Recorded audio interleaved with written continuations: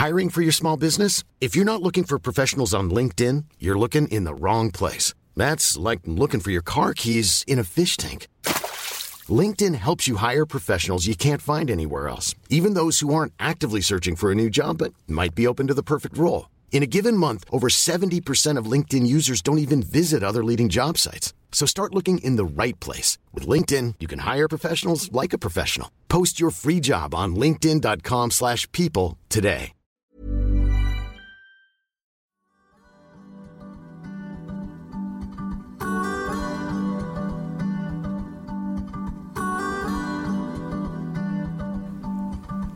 Hola, hola, hola, aquí comenzamos Don't Interrupt Me, por favor, el podcast bilingüe para disfrutar de inglés aprendiendo el español o viceversa. Somos tres como los Reyes Magos. Hola, Lisa Button. Hola, ¿qué tal? Feliz 2020, Nick Liber, ¿cómo estamos? Hola, Guillermo Fesser. Doing well, thank you. Happy 2020. Happy 2020, que en total hacen 40, como prácticamente los programas que llevamos en este podcast. Hoy vamos a hablar de África. Hace ya muchos años, con mis tres hijos y mi mujer, marchamos a Senegal, hicimos un recorrido por pequeños poblados y aquel país nos cambió a cada uno por razones diferentes pero poderosas la manera de ver este mundo. Nico entonces tenía muy poquitos años y para Nico África fue algo muy especial, supongo, ¿no? Pues sí, la verdad es que sí. Hello everybody, thanks for having me again on the show. Pues sí, me cambió mucho la vida. No te puedo decir exactamente cómo, because that's kind of one of those things that just happens and life takes you down weird paths. But long story short, I ended up always wanting to go back, and I always eventually did go back, time and time again. So por esas 2 semanitas en Senegal, pues sí ha cambiado mucho mi vida y yo creo que la vida de otros muchos también. How old were you when you went, Nico? I'm not exactly sure, but I think I was certainly in middle school, so I must have been maybe, 10, 11, 12, something in that range. Desde entonces se han sucedido varias visitas al continente africano, la última este verano a la República Democrática del Congo, con una epidemia gravísima de ébola, y has traído de allí recuerdos, memorias y sobre todo el entendimiento de lo que está ocurriendo, ¿no? Pues sí, efectivamente. Bueno, la verdad es que lo que está pasando en el Congo es horrible. Hay una guerra ahí. Most people don't talk about it. Most people don't really know about it. But there's been conflict in the zone for the last 20 plus years following the Rwandan genocide. And yeah, I'm not sure exactly what the figure is, but since World War II, it's been the deadliest conflict on Earth. But then again, la gente no lo conoce, entonces no se habla de ello y entonces no cambia mucho la historia.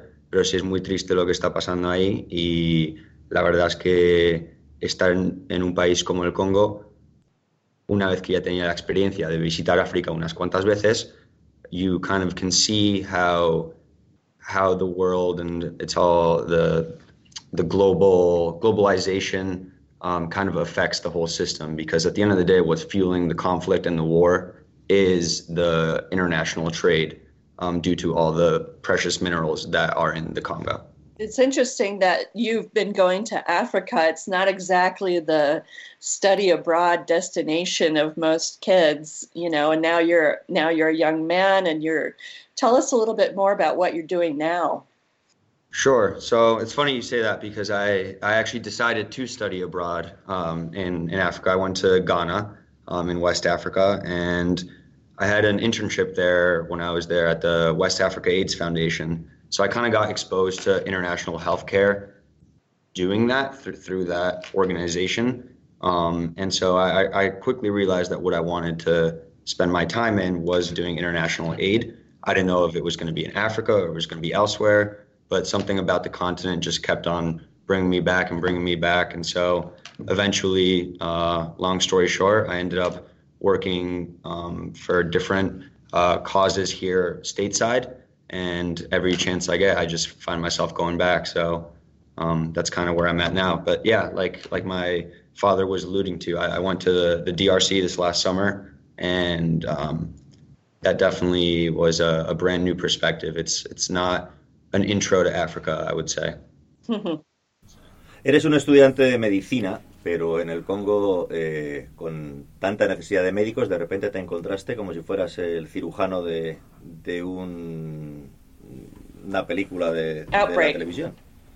Pues sí, parecido. Bueno, la verdad es que hay muchos médicos en el Congo. Lo que pasa es que no hay demasiado trabajo para los médicos. Entonces hay muchos médicos en el Congo que son buenísimos todos, que no tienen trabajo. Entonces yo iba por la calle y médicos a mí me preguntaban si yo les podía conseguir trabajo en los Estados Unidos. And it's very interesting to think about because you'd think in a country such as the DRC, there'd be a shortage and they need all these international workers to come in. And to an extent, they do for certain specialty operations, surgeries that you can only really learn in the States or in Western Europe. But one of the reasons why there's also a lot of conflict in the region between outsiders and locals is because there are a lot of physicians there that are very qualified. And when big organizations such as the UN or Doctors Without Borders set up shop, they really only bring in international workers. And so all the local physicians feel like they're either not respected or just aren't given the time of day. So to a large extent, me going there was beneficial because I got to work with the physicians and I learned from them. They're absolutely incredible what they do, very skilled. But on the flip side, I by no means needed to be there to give my medical experience as a medical student. They were far and beyond better than what I ever could have imagined as physicians. What were you doing there? I went to two different cities. Los primeros 4 o 5 semanas estaba en la ciudad de Goma, que está al este del país, y ahí estaba en un hospital, una clínica bastante grande, lo que ahí llaman hospital, lo que aquí se llamaría clínica, pero estaba trabajando más que nada with women in the OBGYN department. So I was delivering babies, doing C-sections, random little surgeries, suturing up stuff, and then just doing regular primary care, dealing with malaria, typhoid, different kinds of bugs, parasites, worms, all that kind of stuff. What a training! That's incredible. But that's not Ebola. That's not Ebola. So that's where I was for about 4 weeks, and then Ebola was in the whole region, and everybody was talking about it because I was in the major city, and it was everywhere outside of the city, but not in the city. And so, people were quite terrified of what was going on, rightfully so.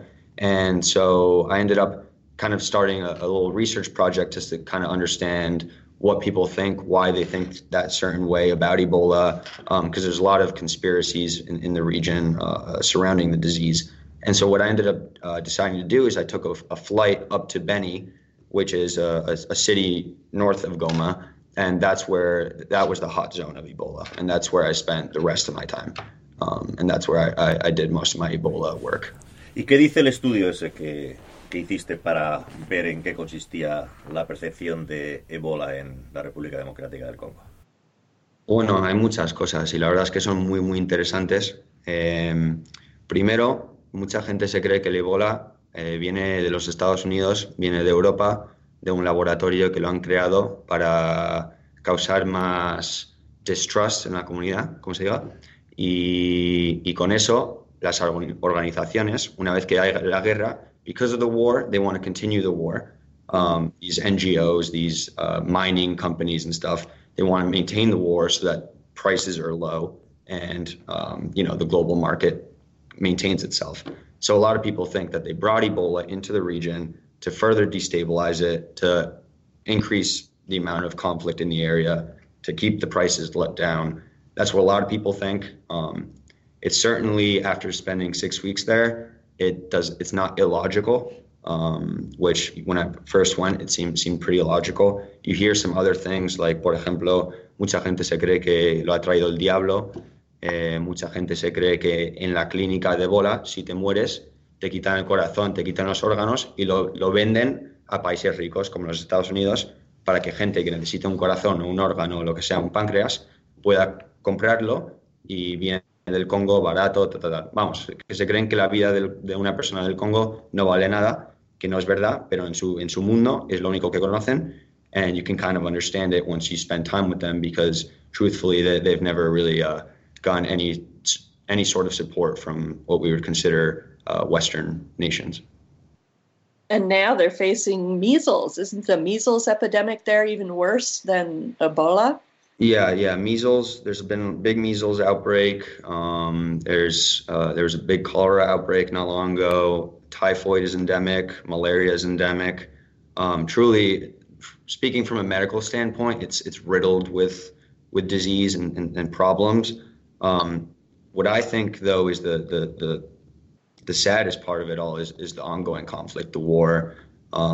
It's, for lack of a better word, it's a massacre. You have all these rebel groups fighting for different mining territories that just go in and just butcher the community, kill tens, dozens of people in random towns just to instill fear.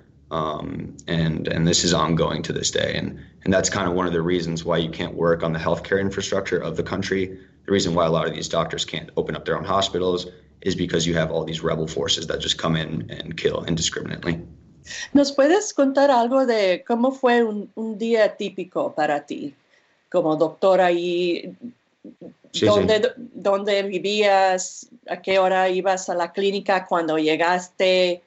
¿Qué tenías que hacer para prepararte? Hombre, claro. Bueno, es que estuve en dos zonas distintas, entonces me cambió un poco el mundo. En la primera ciudad, en Goma, donde estaba, vivía con una familia que tenía un hijo pequeño de 1 año. Entonces yo me despertaba a las 6, 7 de la mañana, desayunaba con ellos y me iba con la mujer, con la madre, a la clínica porque ella también trabajaba ahí. Y desde las 7, 8 de la mañana hasta las 4 estaba en la clínica haciendo rounds, viendo todos los pacientes, haciendo cirugía, y después me volvía a casa, a veces en moto, a veces en coche, a veces con la señora otra vez, y de ahí jugaba con el niño, me iba de compras en Goma, el mundo un poco más normal. Cuando me fui a Beni, que es donde está ahí el Ebola, y donde hay mucha inseguridad, ahí ya daba un poco más de miedo, porque ibas por la calle en coche y de repente te pasa un tanque de las Naciones Unidas. Y no solo un tanque, van 3 seguidos y ves que they have bullet holes, they have big soldiers like carrying, massive guns. And so that was a little bit scarier. And also, there's Ebola in the region and your transport is public transport in the sense of you get on the back of a motorcycle and grip onto whoever you're holding onto and they take you wherever you're going. And so you don't know if they have Ebola, they don't know if the patient that was just before you, who was sweating in a car seat, had Ebola. There's all these things that make that world a lot scarier. So when I was in Beni, the number one rule is you wash your hands with chlorinated water every 15 minutes, no matter what. So entras a una tienda, te los lavas. Sales de la tienda, te las lavas. Vas a tu casa, te las lavas antes de entrar. Vas a salir de tu casa, te las lavas. En la clínica cada 5 minutos te las lavas. Y también cuando estaba en Beni hice algunas cirugías también y ahí es donde sí que daba mucho miedo porque te tenías que poner todo el gown, the protective equipment y hace muchísimo calor, pero tienes que hacer una cirugía donde hay muchísima sangre, como un C-section, for example, where there's just a lot of liquids, a lot of fluids, and that's the main way Ebola is spread. And so you're there doing a surgery with all these fluids falling on you. You don't know what the status of the patient is. So that world was what I would consider the more hectic, chaotic one. ¿Cuál es el protocolo para Ebola? Exactamente, ¿qué tipo de enfermedad es y cómo se propaga esta enfermedad? O sea, el Ebola es un virus y nada, se propone por todos los líquidos del cuerpo. O sea, la saliva, el vómito, diarrhea, direct blood contact, snot, teardrops, you name it. So it's mainly spread through bodily fluids, and it has an incubation period of anywhere from a few days to about 3 weeks. So you never really know if you're getting infected or not until you show symptoms, and you don't know if you're clear or not until 3 weeks after getting infected. So that's a big problem in the community because certain people might touch someone who has Ebola, but then they feel fine for 2 weeks. So they're like, oh, I don't have Ebola. And then they get sick and they think, oh, maybe it's just something else. Maybe I just have a flu or whatnot. So that's one of the issues. The bigger issue, what I think, is that kind of what you were alluding to before is there's a lot of disease in the Congo. And a lot of these diseases present very similarly in the first few days. Kind of like what you would describe as the flu. Malaria kind of feels like the flu. Dengue fever feels like the flu. Ebola feels like the flu. And these are all diseases that they've had all dealt with for their entire lives. So they get infected with a disease. They feel like it's something that they're familiar with. And they know that if they go to the clinic with these symptoms, that they'll get flagged and sent to an Ebola center. And there's a lot of fear, porque ellos saben, si te vas a la clínica de Ebola, significa que o te van a contagiar en la clínica, porque quieren tus órganos y tal, o que te vas a morir en la clínica, porque más del 80% de la gente que se infecta se muere. Entonces, si tú tienes una fiebre, mucha gente lo que hace para ir a ver a un médico, se toman un ibuprofeno o lo que sea, hasta que se quite la fiebre, después se van a la clínica a hablar con los médicos y como ya no tienen fiebre, no les mandan a la clínica de Ebola, porque para mandarle a la clínica de Ebola tienes que tener una fiebre. Entonces se quitan la fiebre, van a la clínica, ven a los médicos, infectan a más pacientes, más personas, and then after that, that's kind of how the cycle continues. I know there's a thing with medical students where they sometimes feel like they're getting the condition of what they're, studying. Like I had a doctor who said when he was in medical school, he convinced another doctor to actually operate on his neck because he was so sure that he had this one disease or problem. So here you are going to a place with Ebola. I mean, were you afraid? Did you ever start feeling sick while you were there and wonder if you were getting it? No, so after I left Beni, again on a flight, I got back to Goma and spent a few more days there before I finally left the Congo. And about 4 days after leaving Beni and being in Goma, one of the housemaids in a young, probably like 18-year-old boy who helped cleaning up and stuff, I walked into the living room and he was kind of slumped over a couch, throwing up, barely moving. And that it's pretty. It looked to me in that moment I freaked out because I was like, A, did I give this guy Ebola? Because I could have had it but not had symptoms yet and still passed it on to him. And B, was I the one to bring Ebola into this major metropolitan city in the Eastern Congo, which would have been and could still be disastrous. And so that happened, and I had a big freak out. I called the people who I lived with and kind of explained the situation. Meanwhile, my heart was pounding. I was like, oh my God, I can't believe I did this. Long story short, he had gone out and got drinks with a friend and got too drunk and ended up throwing up, and yeah. So, and he wouldn't tell me or the woman we lived with because obviously he didn't want to lose his job. Bueno, yo creo que esto es castigo de Dios por decirles a tus padres que estabas en Goma y de repente aparecer en Beni donde estaba el centro epidémico de Ebola. No, que si estoy a varios kilómetros. Por cierto, recuerdo que hablando con Nico cuando quería ir al Congo, digo, pero está muy bien ser un héroe, pero ¿no podría ser un héroe el hijo del vecino? Y tú podrías trabajar quizás en una panadería en verano. Me dijo, papá, si en Chicago todos los días muere más gente que en el Congo con los problemas que hay ahora mismo. Ryan Reynolds here from Mint Mobile. With the price of just about everything going up during inflation, we thought we'd bring our prices down. So to help us, we brought in a reverse auctioneer, which is apparently a thing. Mint Mobile Unlimited Premium Wireless. How to get 30, 30, bit to get 30, bit to get 20, 20, 20, bit to get 20, 20, bit to get 15, 15, 15, 15, just $15 a month? Sold! Give it a try at mintmobile.com/switch. $45 up front for 3 months plus taxes and fees. Promo rate for new customers for limited time. Unlimited more than 40 gigabytes per month. Slows full terms at mintmobile.com. So, Nico, this may be the time to ask you, thinking about this experience, and your heart pounding, why did you want to go in the first place? Yeah, so that and it's actually a two-part question, and then you're back in school in Buffalo, and what do you do with all the stuff that you've learned? Like, what are you doing now? So it's a two-part question. So let's start with the why, and then get to the what's happening. The why is a big part of the reason. So, kind of to backtrack, like I said, so I, as a little kid, I went to Senegal, fell in love with it, decided to study abroad in Ghana, was there for 5 months, worked in healthcare there, loved it, was fortunate enough while I was in Ghana, I got accepted to this program in Tanzania doing, through my university, I got accepted to this program to kind of do sex ed and HIV prevention education. And so I quickly knew that this was a realm that I wanted to work in. And so when I got back to the States, I ended up working in a lab that was it was an HIV vaccination development lab. I did not find the vaccine. No one has yet. But anyway, long story short, so I kind of got into this world of international healthcare and kind of on a more larger scale, you could say. Y después de eso, después de graduarme de la universidad, donde fui la Universidad de Wisconsin, me aceptaron para hacer unas prácticas, lo que aquí se llaman un internship, en las Naciones Unidas en Nueva York.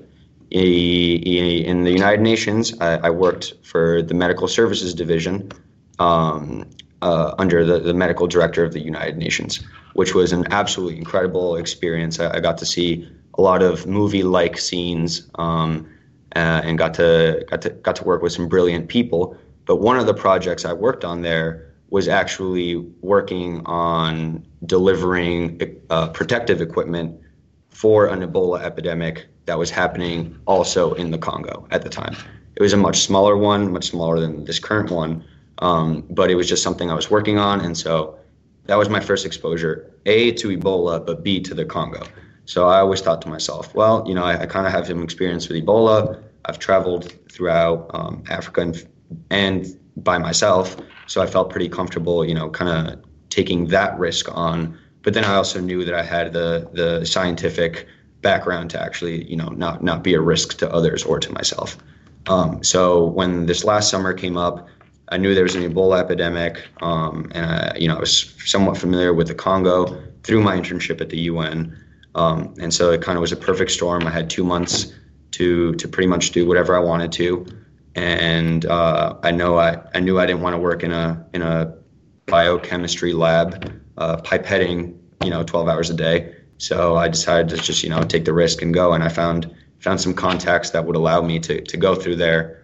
As you can imagine, the university was not too fond of my plans, but I went on anyway. And, now I would think they would be fond. That's weird. So you'd think so, but with knowing the United States and its passion for liability control, that was something that was off the table very, very quickly. Que no se lo dije a papá, lo siento mucho, pero sí, el colegio la universidad me dijo que no, básicamente. Entonces me fui. Menos mal que vives lejos, porque si no te acostabas caliente. Me parece a mí que, hablando de todas las enfermedades que has mencionado en el Congo, más que de un problema médico, estamos delante de un problema de salud pública. Y más que de una enfermedad, estamos hablando de pobreza, ¿no? ¿Qué intención hay de curar el ébola y de curar las enfermedades del Congo? ¿Qué posibilidades hay? ¿Cuánto de cerca estamos y por qué no se lleva a cabo? Bueno, eso es una pregunta muy difícil porque, a ver, si el mundo fuese perfecto, se podría se podrían curar todas estas enfermedades en 5 años. Pero la realidad es que, primero, hay mucha guerra. Segundo, si metes mucho dinero para combatir estas enfermedades, hay mucha corrupción. Entonces, tú puedes mandar 2 millones de euros al Congo para combatir malaria, pero de esos 2 millones igual llegan 100.000 a las clínicas por la corrupción. Entonces es un problema muy grave. On the other hand, the problem is that, the locals, they see a lot of money and a lot of resources coming into the Ebola epidemic. That's obviously killing people, but they have not seen nearly as many resources being pulled into other diseases that kill way more people on a daily basis. And so the question is, why, if more people in my community die from malaria every year and more people in my community die from typhoid every year, now that there's this random disease that I've never even heard about, I'm not even sure it exists, and suddenly I'm seeing this giant influx of money and of white people, and so it's a complex issue. It's not as easy as just saying we have the resources, let's just do it. You kind of got to get the locals on your side, and to this day that's been something that has not been accomplished by most regards. You even took a photograph or a video, and then you posted on Facebook an example of someone showing you written on their hand that they hadn't been paid. What happened there? Mm-hmm. So I was walking through an Ebola treatment center, and all these people are in full protective equipment, and I look outside of the corner of my eye, and there's this man, well, there's two men completely draped in equipment, and they're just waving their hand at me.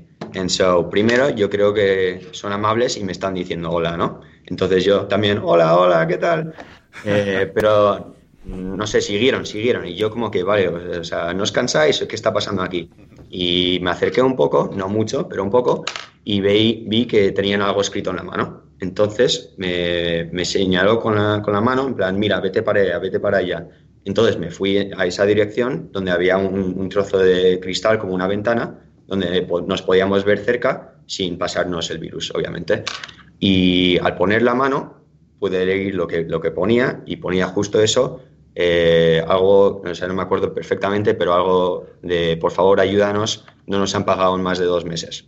So these are, the frontline workers, the people that National Geographic loves to take pictures of, the people that you see on the cover of the New York Times, and they're not getting paid.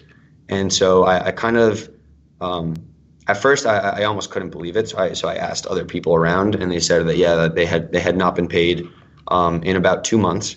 So I ended up making a post on Facebook just to kind of put the word out there of what was actually going on.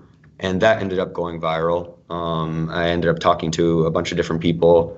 I was on the news in Mexico, ended up being the radio in Spain. I was on a podcast in the UK. Now this. So things came of it, at least from a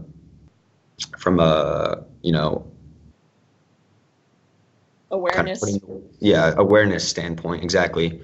But on the other hand, after I came back to the States, I talked to my contacts there, and they said that they still hadn't been paid, and nothing changed.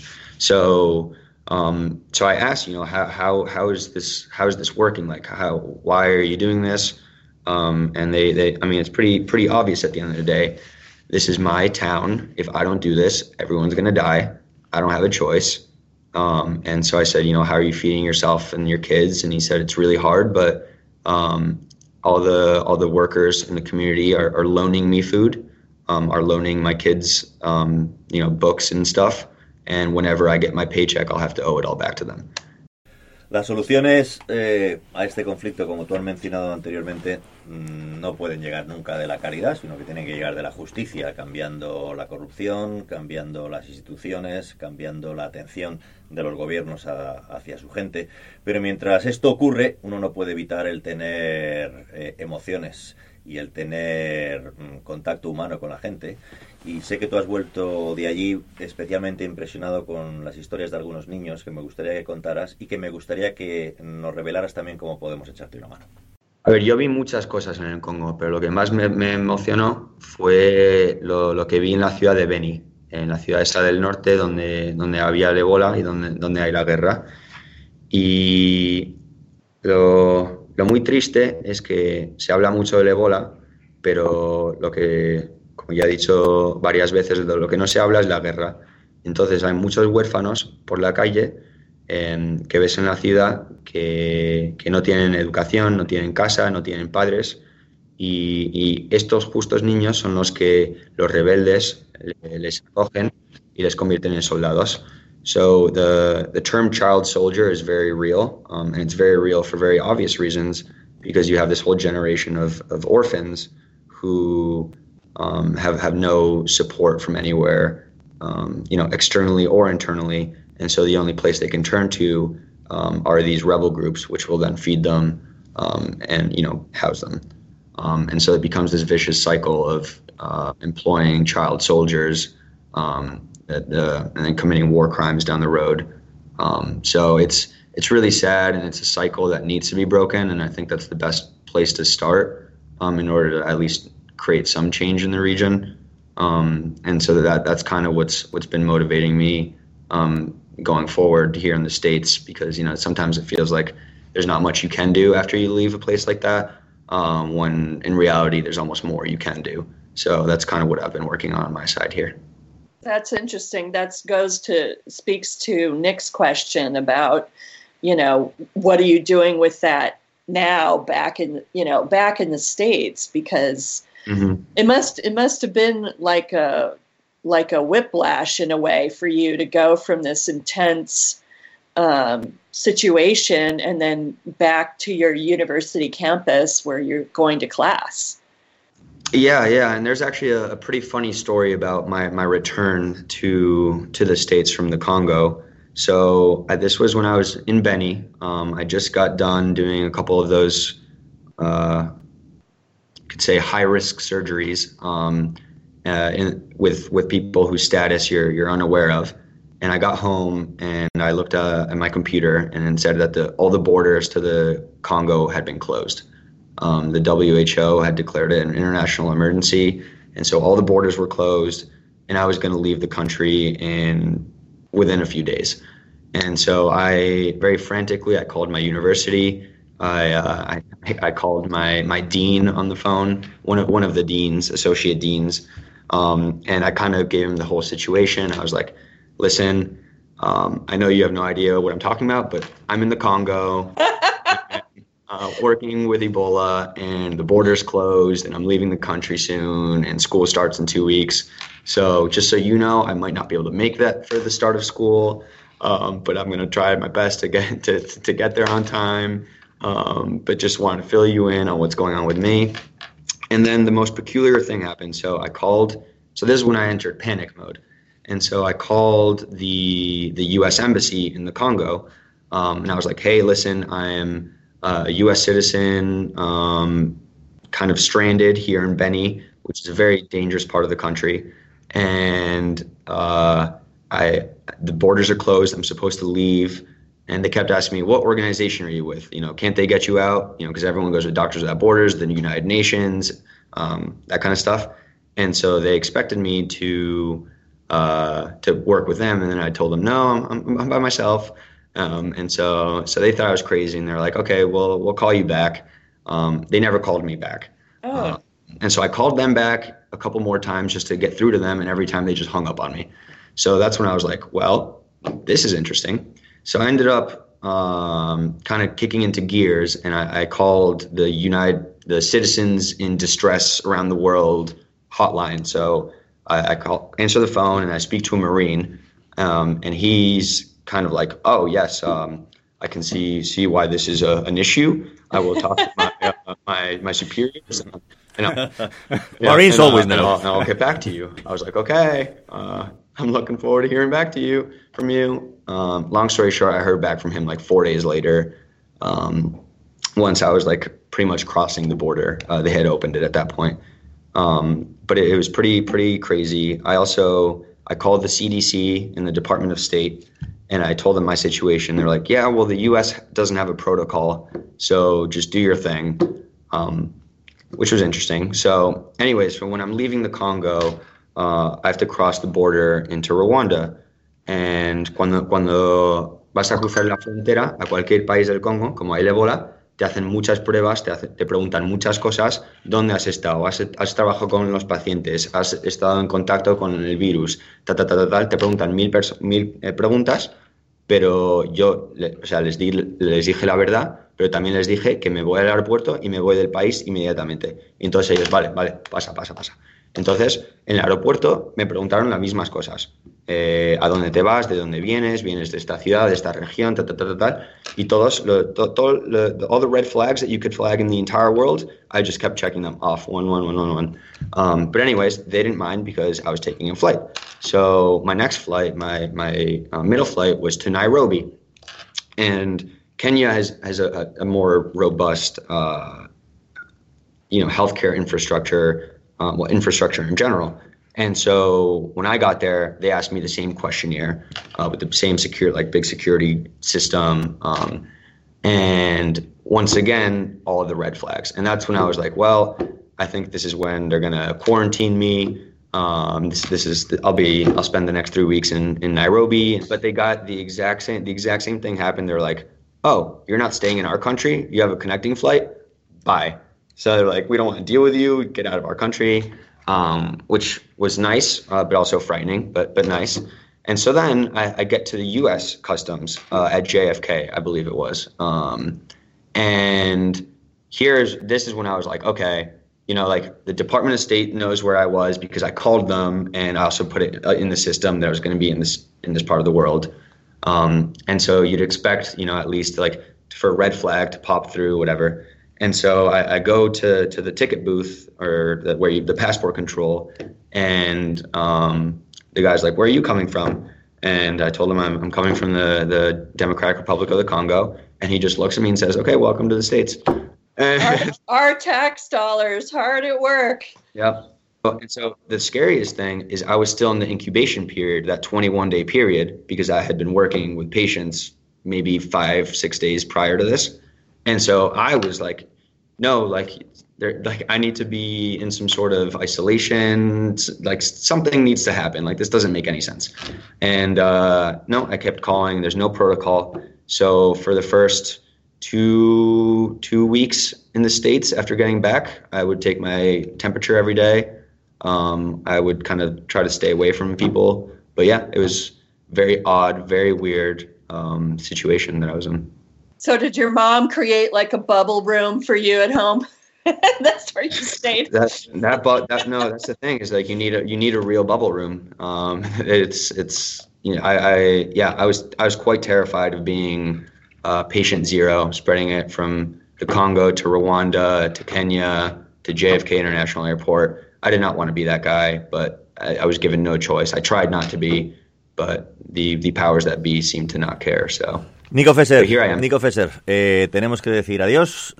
El podcast se termina con ilusión, pero con rapidez. Pero antes me gustaría que recordaras the crowdfunding.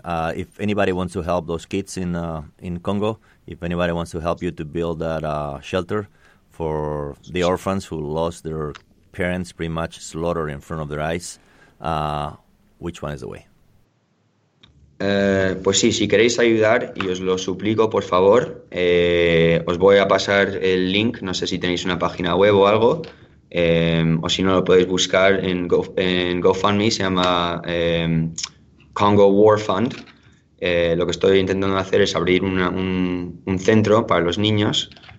Por ahora ya tenemos el alquiler del centro, entonces lo siguiente que tiene que pasar es vamos a comprar las camas, después de eso vamos a pagar para la escuela y a través de eso ya podemos ir poco a poco, pero por ahora tenemos suficiente dinero para por lo menos tener un centro donde pueden dormir. Van a dormir en el suelo por ahora, pero es mejor que la calle. Entonces con los fondos que voy a recaudar vamos a ayudar a estos niños que como has dicho son huérfanos o del ébola o de la guerra, la mayoría de la guerra, y como has dicho es muy brutal cómo mataron a sus padres, y entonces para ayudarles un poco. So what I'm doing is I started a GoFundMe, which either you can find on GoFundMe, it's called Congo War Fund, or you can, if you guys have a website or something, I'll pass you the link and you can search it on that. But what I'm trying to do is, and we've raised $1,500 so far, and that's enough to pretty much open up a shelter for a year for some of these kids who have been orphaned, either from Ebola or due to the war. And so right now we have enough money to give them the shelter that they need so they're not sleeping on the streets. The next idea is to raise more money enough to buy them beds so that they're not sleeping on the floor of the shelter, which still is better than nothing. But, And then hopefully the more money we get, then we can kind of move on to bigger and better things, such as paying for school fees and stuff like that. But yeah, if you'd like to help, please chime in. Every dollar goes very far, especially in that region of the country. So if you feel so inclined, please donate. Adiós, nos vamos. Bye, Nick Leiber. Bye, Guillermo Fesser. Bye, Nico. Lisa. Hasta la próxima. Venga, chao. Adiós. Muchas Chao. Chao, chao. Dentro de poco volvemos en el podcast bilingüe. Don't interrupt me, por favor.